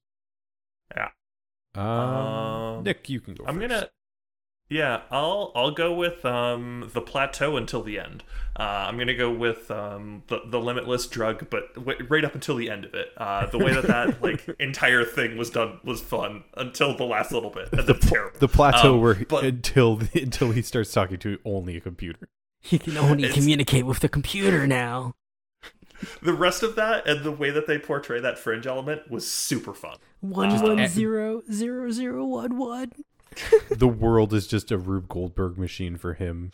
No, that was super freaking cool. It was a super fun thing, and I know neither of you guys were gonna pick it because you hate the end to it too much. You say that. I was going to say as a fringe element, the oh damn! All right, the Rube Goldberg setup stuff is fun. Yes. David, what's yours? So I have more time to think. I'm gonna go with the bone disappearing powder. Shit. Because the bones. Absolutely horrifying. Oof, like, ouch, my thing. bones. Like, yeah, absolutely horrifying concept, and I think done very well in the episode to show how dangerous it is and how terrifying it is, especially when you have people who are immune to it. I will go with the weightless toxic metals in, especially because they kind of portray weightlessness. They do the superpower deconstruction thing again, where it's like, yeah, cool, you can float. You also can't turn it off. You have to wear very heavy boots. And oh, look, all the muscles in your legs are atrophied. Which, although that was because they were in a wheelchair, but that would take some time. Yeah. Well, it's that as well. And then also, like, be careful. Don't just float off into space and then get, like, and then die. You need these super heavy boots, or else you will just suffocate because you'll float up to the upper atmosphere. Will you die from suffocation first or just exposure? I think we talked about this. I think it's first. Yeah. You will freeze to death first. But yeah, no, like it's just fun. one of those fun, take a superpower, make it realistic, and then shit all over it that I really enjoy when Fringe does it. So hey, you heard it here first, folks. OS, best episode of the season, considering that it had both the best Fringe element for one of us and the best episode for us. Honestly, we usually try to there you choose go. different episodes as well when we do this kind of thing. So Honestly, Oz might be the best episode as a like classic Fringe episode.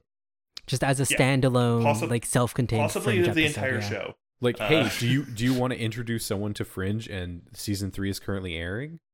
Show them Oz, because that should hook them. Because it does also have connections to the overall plot, but they're not like super They're vital. not strong, yeah. Well, until Olivia becomes William Bell in the last like 20 seconds. Yeah, but that's fine. That's fine. That leads into a super fun plot point. Just Dave and I. All right. I think next up we have my predictions. Yeah. Are they hot takes David, or just predictions? I feel like hot takes would be my commentary. Yeah, no, these are definitely just predictions. Okay, so far I have Peter shows up next season. Maximum, we're going 2 episodes without Peter, but only 1 episode without Joshua Jack. Yes, because I think he'll appear like as a spectral figure or like a flashback or something. Well, that's Peter. Yes, but I mean not like is what I'm saying is Peter will come back fully, like as his character. Okay. Is what I mean. Yeah, no. Someone might remember, or Peter will be in the background of things or whatever. But Yeah, like he Joshua won't Jackson actually be will get a paid main for that part episode. and won't be noticed he won't be noticed by the cast. Yeah, that's what I mean. Fair enough. Anything Next else? prediction. Peter's child is going to be important, I believe. Peter and Felivia's child, I think they kind of left that plot thread open with what's going on there, and also why, because it was her mom, right, at the end of that episode who was helping with the Grow Child Fast? I think so. No, think- her mom No? did not know about that. Okay. It was just Walter. Was it just... What? No, because It we had was- a reveal with with the nurse who was helping her. It's like some other blonde lady, right? Was that her mom, or am I just No, confusing It is two it not blonde her white mom. women? It is not her mom. You're just Okay. confusing blonde white women. Her Okay. mom, we all thought, like, the way that the episode played out, it felt like it was her mom, like, who was pulling the strings, but it was But it Walter. wasn't. Okay. Yeah, but I think Peter's child, they left that kind of loose and open, and I think that's going to be some sort of large component to this. Maybe that's Loose and going to be... open, just like that child left Olivia. Oh, no. But yeah, I think that's... Maybe he'll be like the way they get Peter back, or maybe he'll be the way someone remembers Peter. So like, hey, where did you get that child from? Next prediction is Astrid based. I think Astrid is going to move up to be a full fringe agent here, like an actual field agent. They sort of played around with that already, with her being a fringe agent in the future at the end of The Day We Died. So I think we're going to start with season 4, especially because if they do start down Peter, I think they'll start with Astrid sort of in Peter's position as second in command and like bouncing board for Olivia. Any other one? I have 3 more. Ooh. William Bell comes back. They are not Damn, leaving. alright, he fucking calls it. William Bell comes back in some form, and by that I mean like more than just a mention. I think he has a presence in the story somehow. I don't know. Are you saying that Leonard Nimoy's voice Yeah, is going to I- reappear in Fringe? Unfortunately, I don't remember how sick Nimoy was at the time, so I don't want to make any like declarations that he'll definitely make a vocal appearance. So he'll have plot relevance. He'll have plot relevance more than just like a brief mention of like the company of Massive Dynamic or anything. Like, Okay, we'll say serious plot relevance. yes, Serious And- relevance that isn't just his previous work, but is something to something do with the new, time. like something new and Yeah. something relevant to the new story. Yeah. Okay, okay. Next, second to last, I think Lincoln will join Fringe Team. Or at least Red Universe Lincoln will join Fringe Team. Not Red Universe, Blue Universe, our Blue universe. Yeah, we in have some- Fringe team is blue, Fringe Division is red. Yes. So I think Lincoln will be, it's either, like my thing is either Astrid or maybe Lincoln Lee will take that replacement slot. Is it Lincoln Lee? Isn't Lincoln Lee Scott Pilgrim? I don't know. No, is this? it's Lincoln Lee. Oh, okay. That's a stupid name. But yeah, I think Lincoln will make an appearance, and I think he'll become one of the main cast members for Fringe Team, and I think specifically blue version of Lincoln Lee. Just because what else would we get introduced to him back then in Stowaway, if not for him making a bigger appearance later on? And my last prediction, you're both so silent during this. I just can't assume- say well, anything. because I know, but I just so- assume yeah, you're David, the typing whole point- I assume you're just typing furiously to each other while I'm doing this. No, I'm Nah, actually we'll do that taking later. notes to upload. All right. And my last thing, I think Nina Sharp and Broyles get together and have a baby. have a baby. You God think damn, Nita can alright. have a baby at her age? Yes. Do you think Nita, who Maybe- had enough cancer to require Maybe- an entirely new arm, is looking to having a child? Maybe they don't have like a biological baby. Maybe they adopt or something, but I think they have a child. But okay, so not only is the Broyles and Nina relationship going to be brought to the forefront, but also they're going to add a child in. Damn, Yes. that is Yes. That That one That's is a hot mostly take. that one is mostly a that wish. that is the hot take there, David. That one's mostly a wish rather than an actual prediction. I don't actually think that's gonna happen, but I hope it happens. Okay, and then also, David, you were talking about how you had predictions about what season 5 was. Oh yeah, Um, did we want to do this? So, yes, let's get those now. I don't remember what I said last time, but now looking at where we are in the story, Peter's gone. I definitely think he's gonna come back. What the fuck could season 5 be? Season 5 will be most of season 4 will be them deciding how to merge the universes and dealing with the aftermath of that. So I think season 5, my current guess is going to be them investigating fringe cases that specifically deal with the aftermath of merging the universe. Maybe looking into other universes as well. So, sorry, season 4 will be merging the universes. Yes, but I think that's going to take quite a bit. I think that's going to take a while.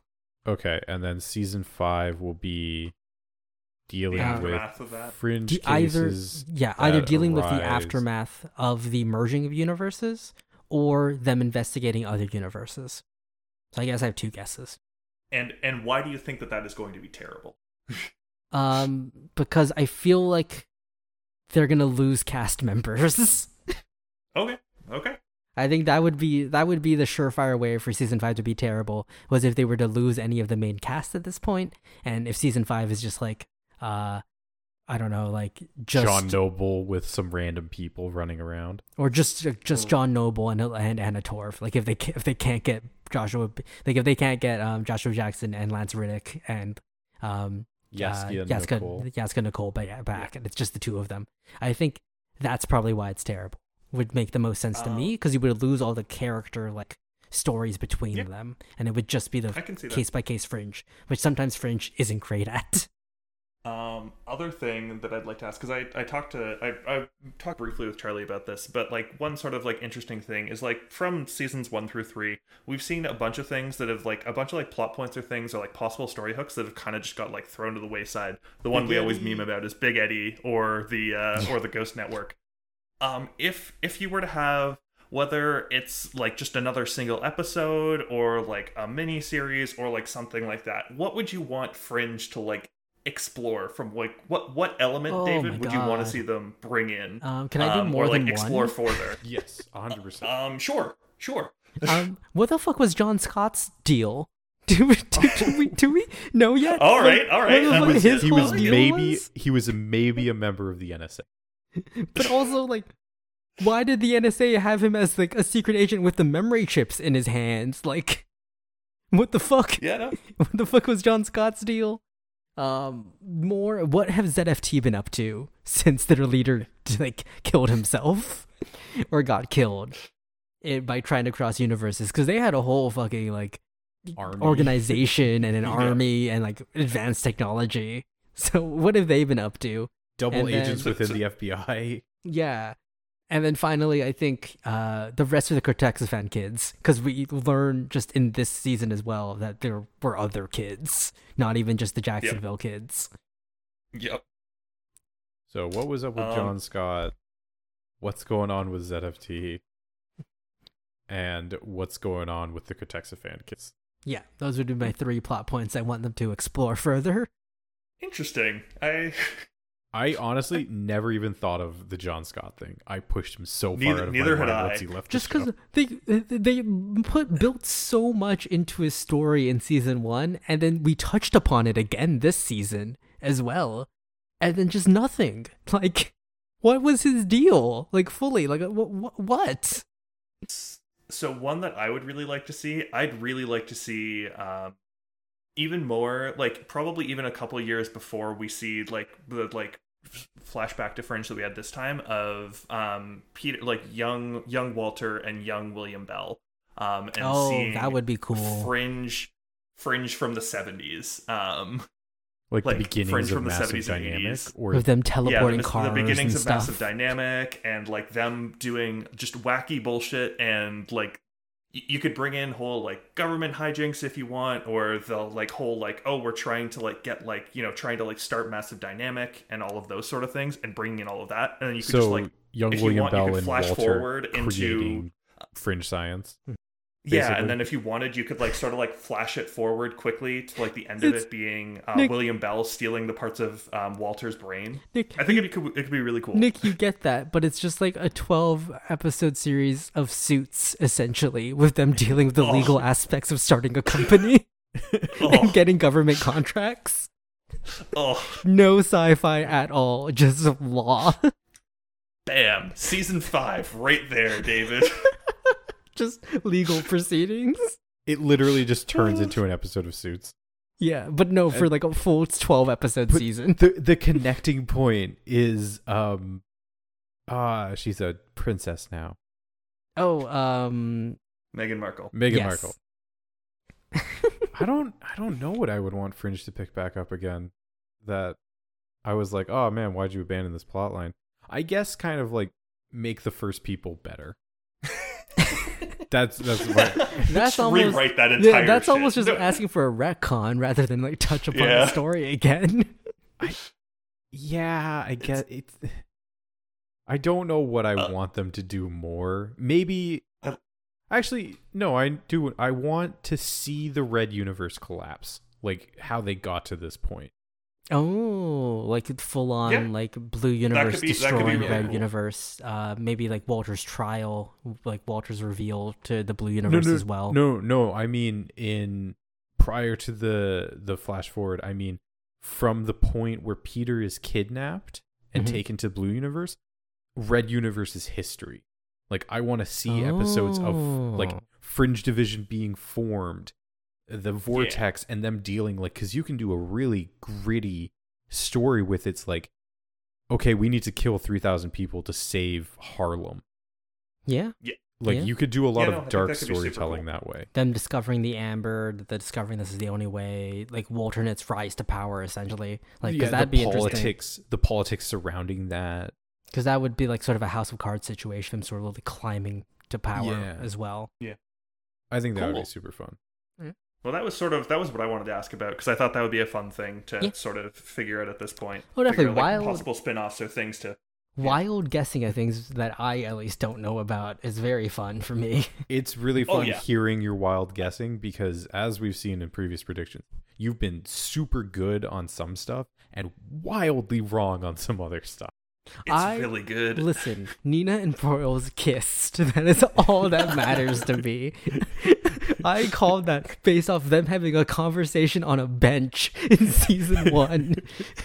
That was beautiful. I'll give you that. That Did was you guys beautiful. not think that was what did you guys think when I said that? Like, I think I messaged Nick and I was like, how the fuck did he call this? Yeah, I've there had are a that couple moment a messages couple between times us where Charlie was like, "How the fuck did he guess this?" Yeah, most of the DMs that I have with Charlie are either hockey bullshit or what the fuck was It was David David Hahn. on about with this? hey, sometimes I'm right. One of my favorites, and this is great because David, you won't even know what this is about because I'm not going to say around this time. But one of the more recent ones that he had was just Charlie sending me a message while we were recording saying, "How pissed is he going to be? It's kind of an expected subversion." Oh no. Wait, when did I said that? Well, don't tell Look me back because at then yours. I'm not going to tell David. Don't tell me because then I might be able to work out what episode that was. Oh my god. Well, now I have to remember the record date for this. But don't tell me these things. Now I'm gonna be doubly upset. David, I'll give you a hint. I believe that actually relates to this season. I believe that's talking about the first people. I think you made a call on the first people Oh, okay. during one episode, and specifically with that. But I might be wrong. But I'm pretty sure that's what that one was. All right. So don't worry, you've already hit it. But yeah, I think that's everything for this episode. We did Yeah. special features. We did season review, favorite episode, favorite Fringe element, and also predictions, which I think is Yeah. what we do normally for these special features episodes. Yep. Do we have? They're while normally since a our little last bit one. longer. Yeah, but, I mean, this hey. one's nearly 2 hours, dude, of recording. Yup. Yeah, no, it's been a while. But yeah, I guess on that note, unless Charlie or David, you guys have any last things you want to say? Do we have any more special episodes planned for the season end, or are we going straight into season 4 next time? I think we're hopping straight into season 4. Unless we wanted to do that thing where we watch Zoom and talk about it. No. Let's do season 4. All right. Let's Fair watch enough. some quality TV. I'm very excited for season 4. I am as well. I am right. also shocked that we've made it this far. Me too. It's awesome. Even if no one is listening to this, I've said this I'm before, proud of and us. I will continue to say it. This really helped getting through quarantine. Yeah, Yes. it really did. Being able to It's- look forward to this weekly or multiple times if we're back when we are crazy and did batches on the same day. Just knowing Those- like, hey, I get to talk to David and Nick about a stupid TV show for an hour and a half was good. It was good. Yeah, it's been good, and we've been consistent. I'm proud of us for that. Hey, we might not have people listening, but we can be proud of ourselves. We have not missed a single week for releases since we started this. Fucking insane. We've slowly dropped on our backlog. We but, used to have 3 that's beside episodes the of point. backlog. Now we have no episodes of backlog. It's great. Well, technically we have 1. It's a close one. It's though. a close one though, because we record it and then I edit and put out our banked episode on Monday. Yeah. But hey, I guess on that note, look forward to us in season 4, and fuck, David, why do I have to do this as an outro? You can do whatever you want, dude. Nah, it's got to be Saturday Night Live now. After Chicago intro. Wait, what the fuck is... never mind, I don't even remember what the outros are for Saturday Night Live most of the time, and I'm not willing to put in a musical performance, and then goodbye and a bunch of clapping. So hey, audience, imagine that. And while you're imagining that, also imagine how awesome this podcast is and how you really want to go like it and then subscribe to it on any of your podcatching services of choice. You should go find us not only wherever you're currently listening, but also on like Amazon, wherever their podcasts are. I'm forgetting the name now. Google Podcasts, Spotify, our home on Podbean, and probably like 40 other ones that David's applied us for. And hey, go find us on all of them. It's an Easter egg hunt. Just like this episode. Download the If you waveforms. I've really- encoded symbols. They don't have access to the waveforms. We'll give them access to the waveforms. Don't, I'll please send out a don't. Those OneDrive are link. those are unedited. Yeah, no, they don't, you don't get those. You'll hear all Anyways. those David's racial slurs. Whoa, Hey, I'm if not you really Nick. if you really want the waveforms because now you think there's Easter eggs in them, maybe you'll get a response from David if you send him an email at forsaf@gmail.com If or we tweeted ever- us at forsaf. If we ever start a Patreon, that can be one of the tiers. You can have the waveforms then. Oh hell yeah, be terrible. But yeah, you can either send us an email at forsaf@gmail.com or tweet at us at forsaf. And hope you enjoyed this episode and this season. Join us next week when we start season 4. Outro.